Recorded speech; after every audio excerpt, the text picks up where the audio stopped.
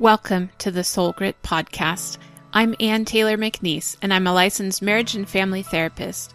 I also love Jesus, and I'm passionate about all things gospel and therapy. I created Soul Grit to be at the intersection of mental health and Christian faith. Christ followers need a place to ask questions and get answers about mental health. Join me as we dive into real stories and real questions from people who want to honor God with their hearts, souls, and minds.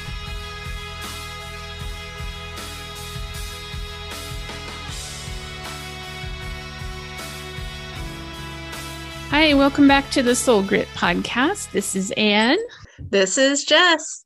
Welcome. We're here to start a new series today, and we're going to be talking about trauma. So we know that trauma can be kind of actually a heavy topic, but we also know that it's something really important, whether you're a parent or a married person or a single person looking for a relationship, or if you work a job or you go to the gym, wherever you are, if you're in a church ministry or any kind of leadership, knowing about trauma and knowing how trauma has affected your own life and the lives of the people around you is super important. So as we promised, we're going to try to keep our episodes short and commute friendly. So we're going to spend about 30 minutes today just giving you a really basic rundown about what is trauma and why do we care about it. Yeah. But just let's talk about how do people in the pop culture use the word trauma? Yeah, I think that it has just become such a common term, kind of watered down in a lot of ways, right? And can get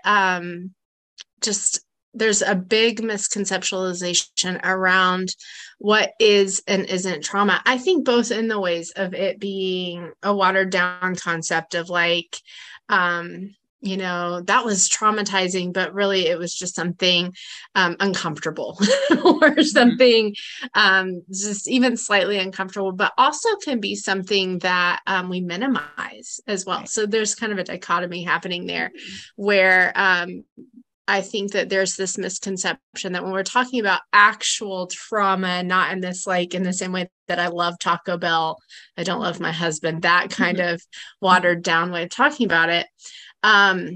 We can also minimize it and not really having an understanding of what is classified as trauma and what can be considered as traumatic. A lot of times I find, both for myself and the people that I work with, they would say, well, that wasn't trauma because somebody else has dealt with something worse or somebody harder. Else always had something worse, so mine doesn't count as much. Yeah. I think so. You can see both sides of that in pop culture. Like you can see it from more of a watered down perspective, and where everything feels like, well, that triggered me, that was triggering, right? Which is that's a word related to trauma talk, right? Versus even the polar opposite side of that in pop culture of just minimizing painful experiences.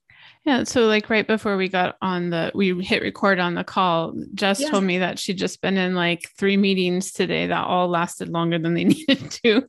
Yes. And she's like, oh my gosh, that was traumatizing. But she was saying it at kind of tongue in cheek because she wanted to poke fun at what our topic is today. Yes. That, like what you said, it's anything that's uncomfortable or kind of just out of the ordinary, we want to call that traumatizing. Yeah. So something dreadful, right? Like sitting in meetings, like I've been in this chair literally for 4 hours and it's uncomfortable. It's not super distressing. It's just not necessarily what I wanted to be doing all day long. Right. And so everybody be really thankful for Jess to sit in her chair for one more half hour for us. Listen, if you are watching the YouTube version of this and I'm wiggling, that's why. That's funny. Okay. So if we can agree on like, what is a not great use of the word trauma, then what is a good use of the word trauma? And so I want to offer this really simple definition. Basically, anything that happened in your life that pushed your mind and body beyond their ability to cope can be considered trauma.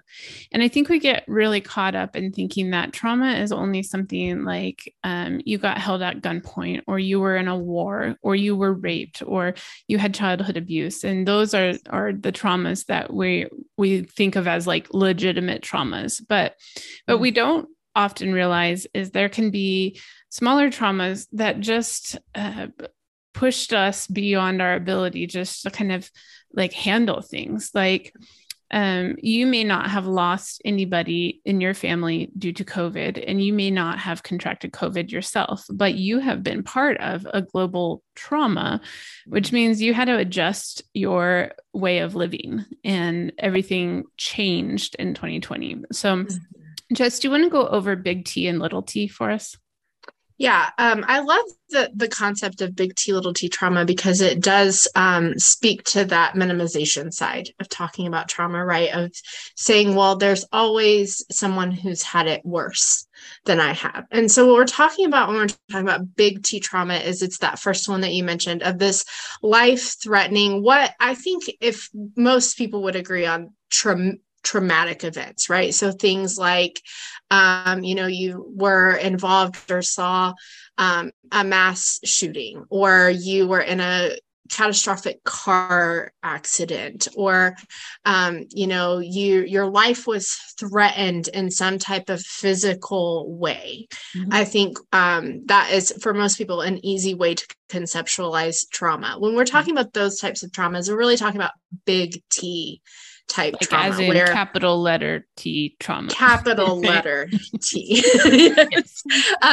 Because I think that's a good point here, because the big and little doesn't mean the little T trauma is less traumatic per se. That's not necessarily the case. It's actually not so much about what's more traumatic, right? It's just a way to classify. So big T, capital T trauma would be more the life-threatening. And it also can sorry, go ahead. That can also be not that your life was threatened, but that you witnessed someone else's life be threatened can also be in that category. So even if it, like, especially if it's somebody that you love and care about, you see their life threatened, but also it could be just you witness a train crash, or a car accident, something like that, or a natural disaster that you were part of. And even like what you talked about, this, idea of, the pandemic, which that leads into little t, lowercase t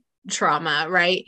But just this idea of witnessing and seeing someone else's life being threatened, someone being harmed, and that in and of itself is trauma for yourself as well. So it doesn't even have to be towards you. So the little T trauma falls more in this category of not necessarily life-threatening events, but it's still things that are pushing you past what you can cope with and handle in the moment, that they feel threatening in other ways, right? So little T trauma can be emotional threats, right? Mm-hmm. It can be a threat to your sense of overall safety. You highlighted that really well when you talked about the pandemic. And I think a lot of times, especially because with the pandemic, we've been living in this kind of COVID state, some people would say post-COVID, however you want to look at it, state for such a long time. I think we sometimes forget, like, we're in a traumatic event as a collective whole, right? Mm-hmm. And then we're all surprised that we don't feel okay. We can't figure out why we don't feel okay. Well, it's because we are experiencing little T trauma currently as a collective whole. So stuff like that can count, which I think is a great way to just point out, like, every single person listening to this in some way has had some type of trauma in their life, simply because, if nothing else, because of COVID, right? And what we've been experiencing with that. This can also be other things. It can be when we talk about long-term, over a span of years, dealing with different levels of emotional abuse can be classified as little T trauma. Having unexpected losses can be considered a trauma. Those don't even have to be death. So let's clarify that quickly, because sometimes when we think of grief, we think, oh, it must be somebody gone. And not necessarily, it could be an unexpected loss of a job. It could be an unexpected friend moving away, something like that. That can also feel very traumatic. Yeah. And I even think like your ability to withstand or cope with something changing like that, it grows with you as you mature as a person. And I think I can remember times, you and I growing up before the age of children having cell phones, like there were times where I really feared being left at school or being left at practice and not having a way to get in contact with my mom. And of course, my mom never forgot me, but sometimes she was late. And so there were moments of panic that I can remember now feeling like these were little T traumas because they just kind of stacked up in a way that made it gives you that sense of not being secure in your environment. And all of the wonderful things that my mom did for me as a mom, there were still moments like that, or getting made fun of in school, bullying, things like that. They stack up. And what's interesting about the research around trauma is that you could have one big T trauma that causes a really big impact on your life, or you can have a stack of what we call these micro traumas, these little T's that just continue to stack up over time. And the impact on your body and your mind and your functioning is the same. So when we think about all of these little T traumas that stack up against us, we can see why everybody has some form of trauma, even if you haven't been through a big T trauma. And so those are things we have to address to kind of see, like, where might that be impacting my functioning in the world, or how I see people and see relationships in the world. Yeah, I think that this concept of understanding, especially when we're talking about compound little T trauma, that they really do have an impact, that if we don't take the time to at the least acknowledge it, right? We need to at least acknowledge how it impacts us and can influence, just even our ability to cope with future things, right? When we've really struggled in situations in the past that pushed us past our ability to cope, it then can create less capacity, if not addressed, to cope with situations in the future. And so then oftentimes what I see is clients will come in and they'll be like, I haven't experienced this big trauma. Somebody, I hear it so much. That's why I'm saying it. Somebody had it worse. This other person over here lost this person, or they've dealt with this and I've never dealt with anything. But then when we start really looking at it and adding it up and saying, well, look at these things. This is what you've experienced. And that's making it difficult for you to cope with the things that are happening now, because all of this stuff is still left unresolved. And so you're still feeling unsafe. Really, it just carried over. Yeah. So let's talk a little bit about the ACEs assessment. So ACEs is adverse childhood experiences. And these are things like you didn't have all your needs met. You suffered physical, sexual, verbal abuse. You had people in your home that were using substances. You had to move a lot. Like there's lots of them, so I'm not going to list all of them right here.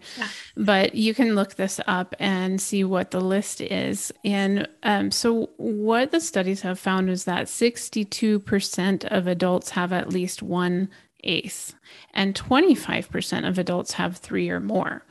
And so compared to people with no ACEs at all, an individual with an ACE score of 4 or more are 2 times as likely to smoke, 2.5 times more likely to have sexually transmitted infections, 4 times more likely to have chronic obstructive pulmonary disease, 7 times more likely to consider themselves an alcoholic, 10 times as likely to have injected street drugs, and 12 times as likely to attempted suicide.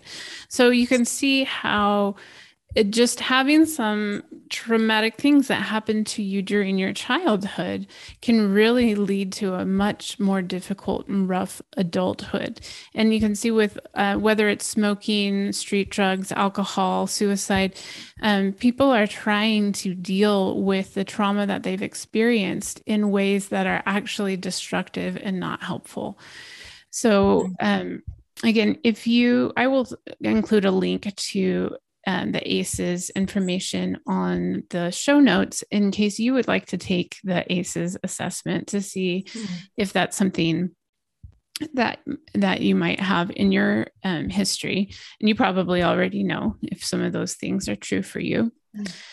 But I think the good news is that there are some ways after something like that has happened. And as we said, everybody has some kind of trauma. And so it's not like you're going to get through this life unscathed. Yeah. But we do have some ways of helping with that. And that's what our next couple of episodes are going to be about. But before we move on to that, I want to share a little bit with you about just how trauma works in the brain. And a lot of the way that I came to understand it was when I went through the EMDR training, and that really just changed the lens how I see things.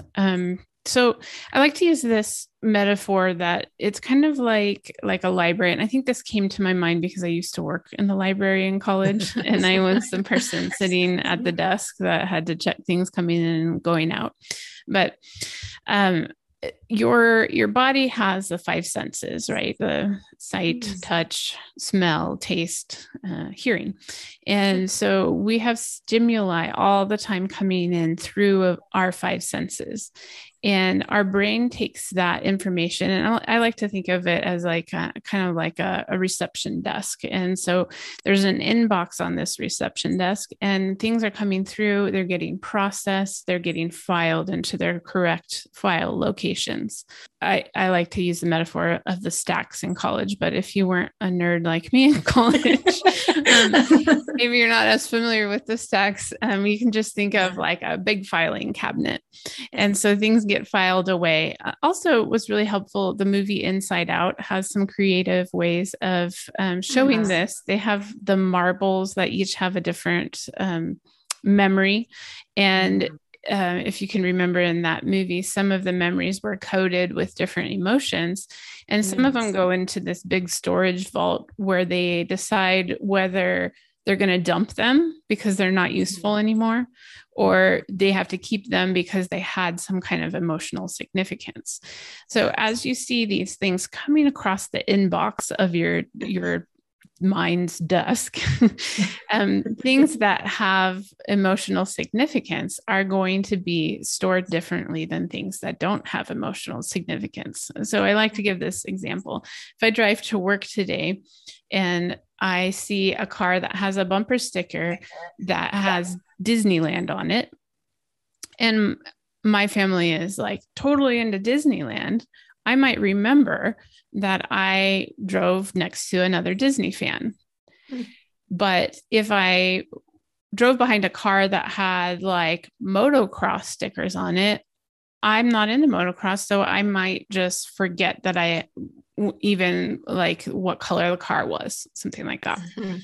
So the more emotional connection you have to something, the longer your brain wants to hold on to it. And that can go for positive, like Disneyland emotions, or negative, like trauma kinds of emotions. So, what happens sometimes when you have a traumatic experience, like we gave this definition, that it's anytime it goes beyond your body's ability or your mind's ability to cope with it, the emotions are too great at that moment. And so it ends up getting stuck in that inbox. It never gets filed away into the places where it's supposed to be, where you can access it, but it's not bugging you all the time. And that's why when you have somebody that has, let's say, post-traumatic stress because of being in combat, for example, you see the guys that will duck and cover when they hear a car backfire, because that sound triggers that memory that's still stuck in their inbox, basically. And that is going to continue to have that response, like duck and cover. Mm. And so what we have to do to try to help people is move things from the inbox into the appropriate file folders and dump the things that are no longer useful. Yes. If you've listened to the Soul Grit podcast for even one episode, you know my guests and I believe that when we integrate the power of God with the wisdom of modern psychology, we get supercharged healing, change, and growth in counseling. As a Christian therapist, however, I realize that there are many practitioners out there who are personally Christians but don't know how to integrate their faith into their counseling practices. That's why I created the e-course, Faith Integration for Therapists. In this premium 5-module course, therapists who love Jesus will learn everything from understanding their calling, to marketing their practices to Christians, to adapting evidence-based interventions to honor our faith. You can learn more about the online course at www.soulgritresources.com/courses and send an email to info@soulgritresources.com to receive a discount code. No, I think that that's really helpful, especially I'm such a visual person and I love metaphors. So especially like in thinking about that from the perspective of Inside Out, and that the concept of like in Inside Out, those memories that were stored away had, if you remember, each of those emotions that took up the space in her, brain or whatever, like color coded based on motion. Right. And that's part of what happened at the end is sadness had touched one that joy wanted to keep or whatever, and it had influenced it. So I think the idea of how trauma kind of gets stuck without being categorized in the direction that the brain and the body wants to categorize it, it's stuck in that space. And so not knowing what to do with it, the brain doesn't know how to process that. So I do get that image of like just a big old stack of papers. And so then you're not even sure which paper is being pulled out. Right. Just, something's being pulled and tugged on. So I think that's a great metaphor. Yeah. And I was just listening to the Allender Center podcast, which if you're interested in trauma, that would be another good one to put on your list, but make sure you listen to Soul Grit first. But the Allender Center, Dan Allender is a Christian therapist and expert in trauma. And he was talking about how the part of your brain that experiences or that gets put online when you experience trauma doesn't have a sense of time and space and context. So if you are traumatized and that part is no longer connected like to time and space, you can experience another thing that's really not related, and it actually is not threatening anymore.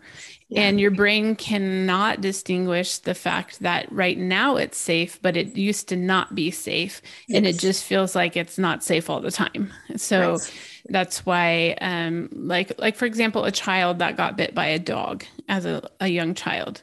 Well, now the child is big and the dogs are safe and they're on a leash and they're behind a fence and things like that. But the child's brain that was traumatized in that dog bite can't distinguish between then I was little and the dog was off leash.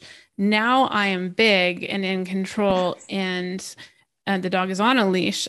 The brain can't do that. So the feeling of fear and panic still prevails in that moment. Mm-hmm.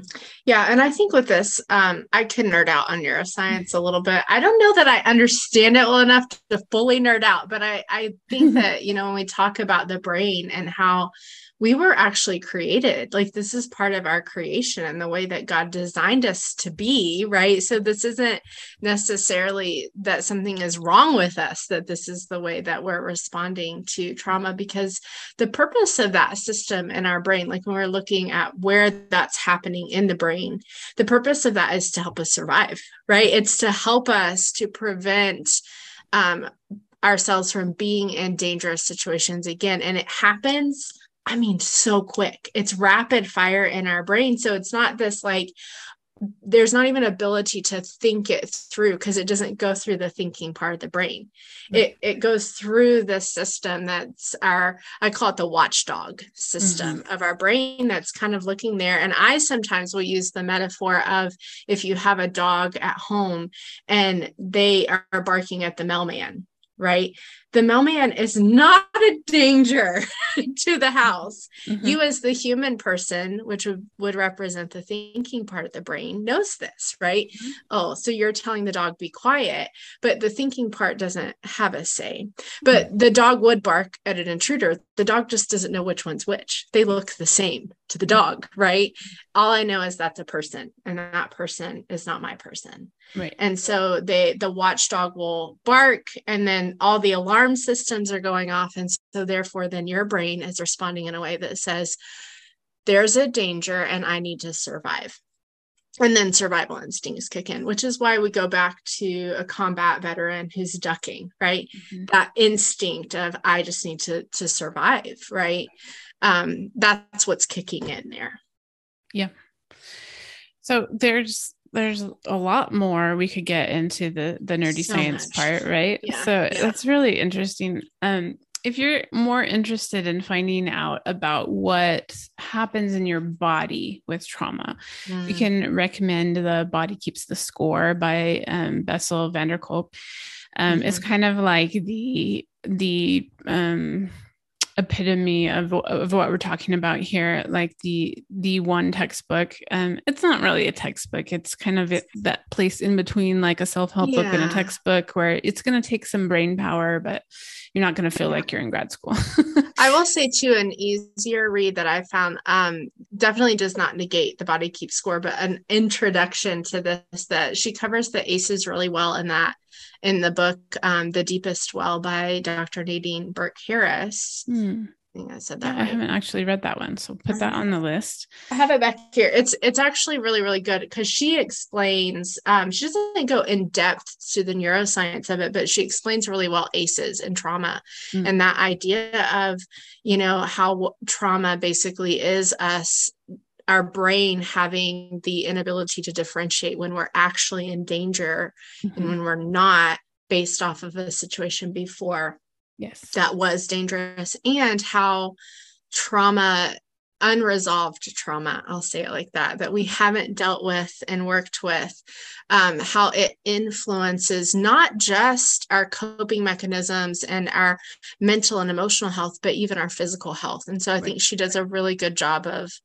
highlighting that. So it's a very easy read, and she has an excellent audiobook to it. Okay, good. So we'll put some of these links in the show notes too, if you want to have more further reading. I also want to mention Try Softer by Andi Kolber, because Andi is a Christian therapist and really presents like a gospel forward view of how trauma happens and how we need to deal with it and how grace functions in that. So maybe someday we'll get Andi to come on the podcast. That would be amazing. I would geek out. Totally. Fangirls. And also she has created a workbook that I think it came out last year. So originally there was just a book, and I wrote to her and I said, can you make this into a workbook? Because I want to do it with my clients. And she said, we're working on it. And so she finally got that out, and I have gone through it with a client. So if that's something that you would like to work on, as I said, with like more of a grace lens of how much God loves you as you work through your trauma, that would be a really good option for you as well. So one of the things I wanted to mention here as well is that there's this movement towards what we call trauma-informed care.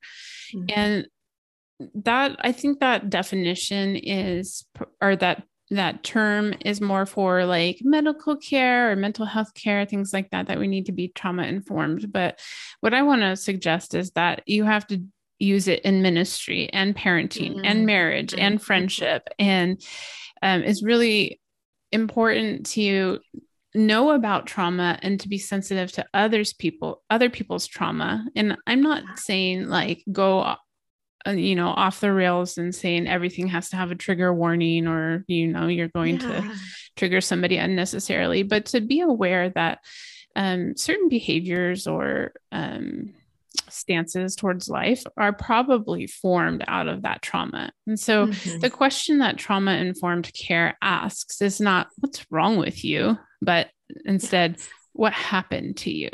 And so I remember joking around as a kid, like when somebody would do something stupid and you'd say, oh, he got dropped on his head as a child, you know, and we would say it as a joke that oh, something happened to you and that's why you act that way.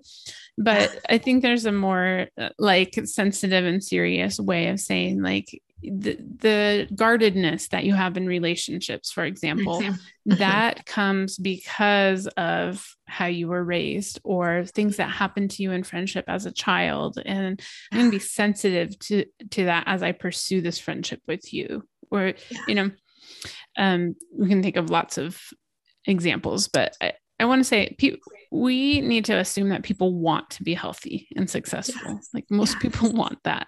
If they're not, there's something that's prevented them from developing in that way, and they're not an idiot. They're not mean-spirited. They're not lazy. It's that something has happened that's prevented them. Yeah. I love this grace-filled view of people and that concept of believing the best. And it can be so hard because of our own pain and our own trauma, right? Of going in and having this really open-handed, positive view of people.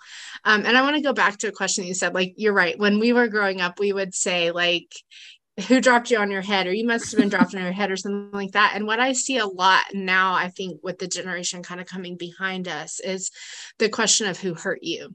And it's said kind of tongue in cheek in terms of like, they're not really asking, nor do they probably care. It's just a way to say that behavior is off. But I almost wonder if we would pause and actually truly ask that in our hearts and reframe that to say, if I have that knee-jerk reaction to say, who hurt you? Actually, somebody really did. It probably, somebody maybe really did.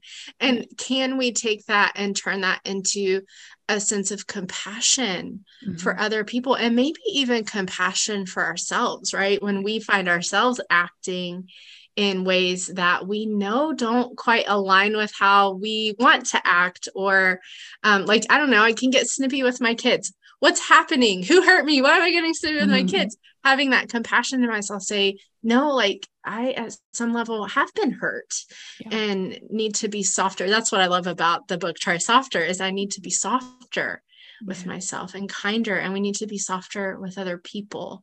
I'm not minimizing how difficult that can be. Right. But the reframe of saying, actually, somebody probably really did hurt them, something. Or even to say that takes responsibility off the person for resolving that. Like yes, something did happen to you, and sorry, but you still have the responsibility to take care of that. And that's not fair. But you are the only one that can work through the trauma that you experienced in your life, and the only one that can break those cycles and patterns and prevent the transmission of that to other people that you care about.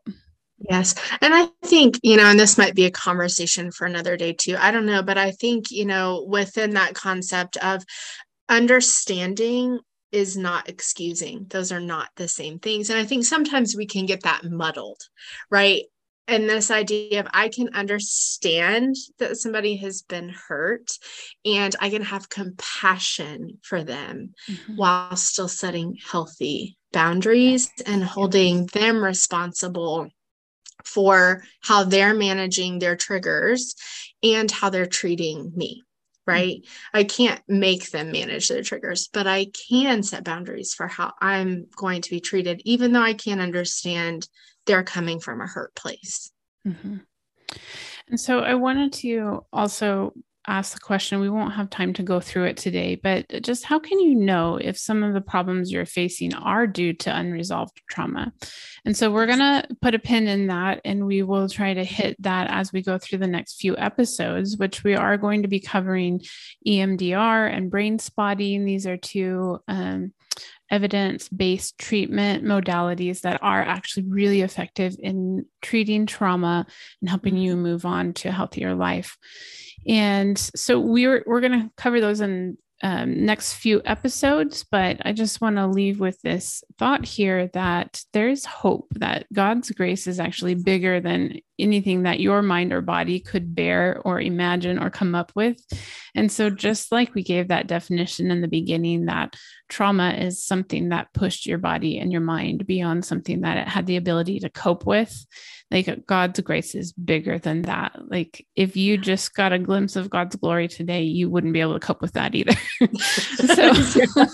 So we're going to invite that grace in to take care of some of those really painful areas that exist within us, and just know that there's hope there.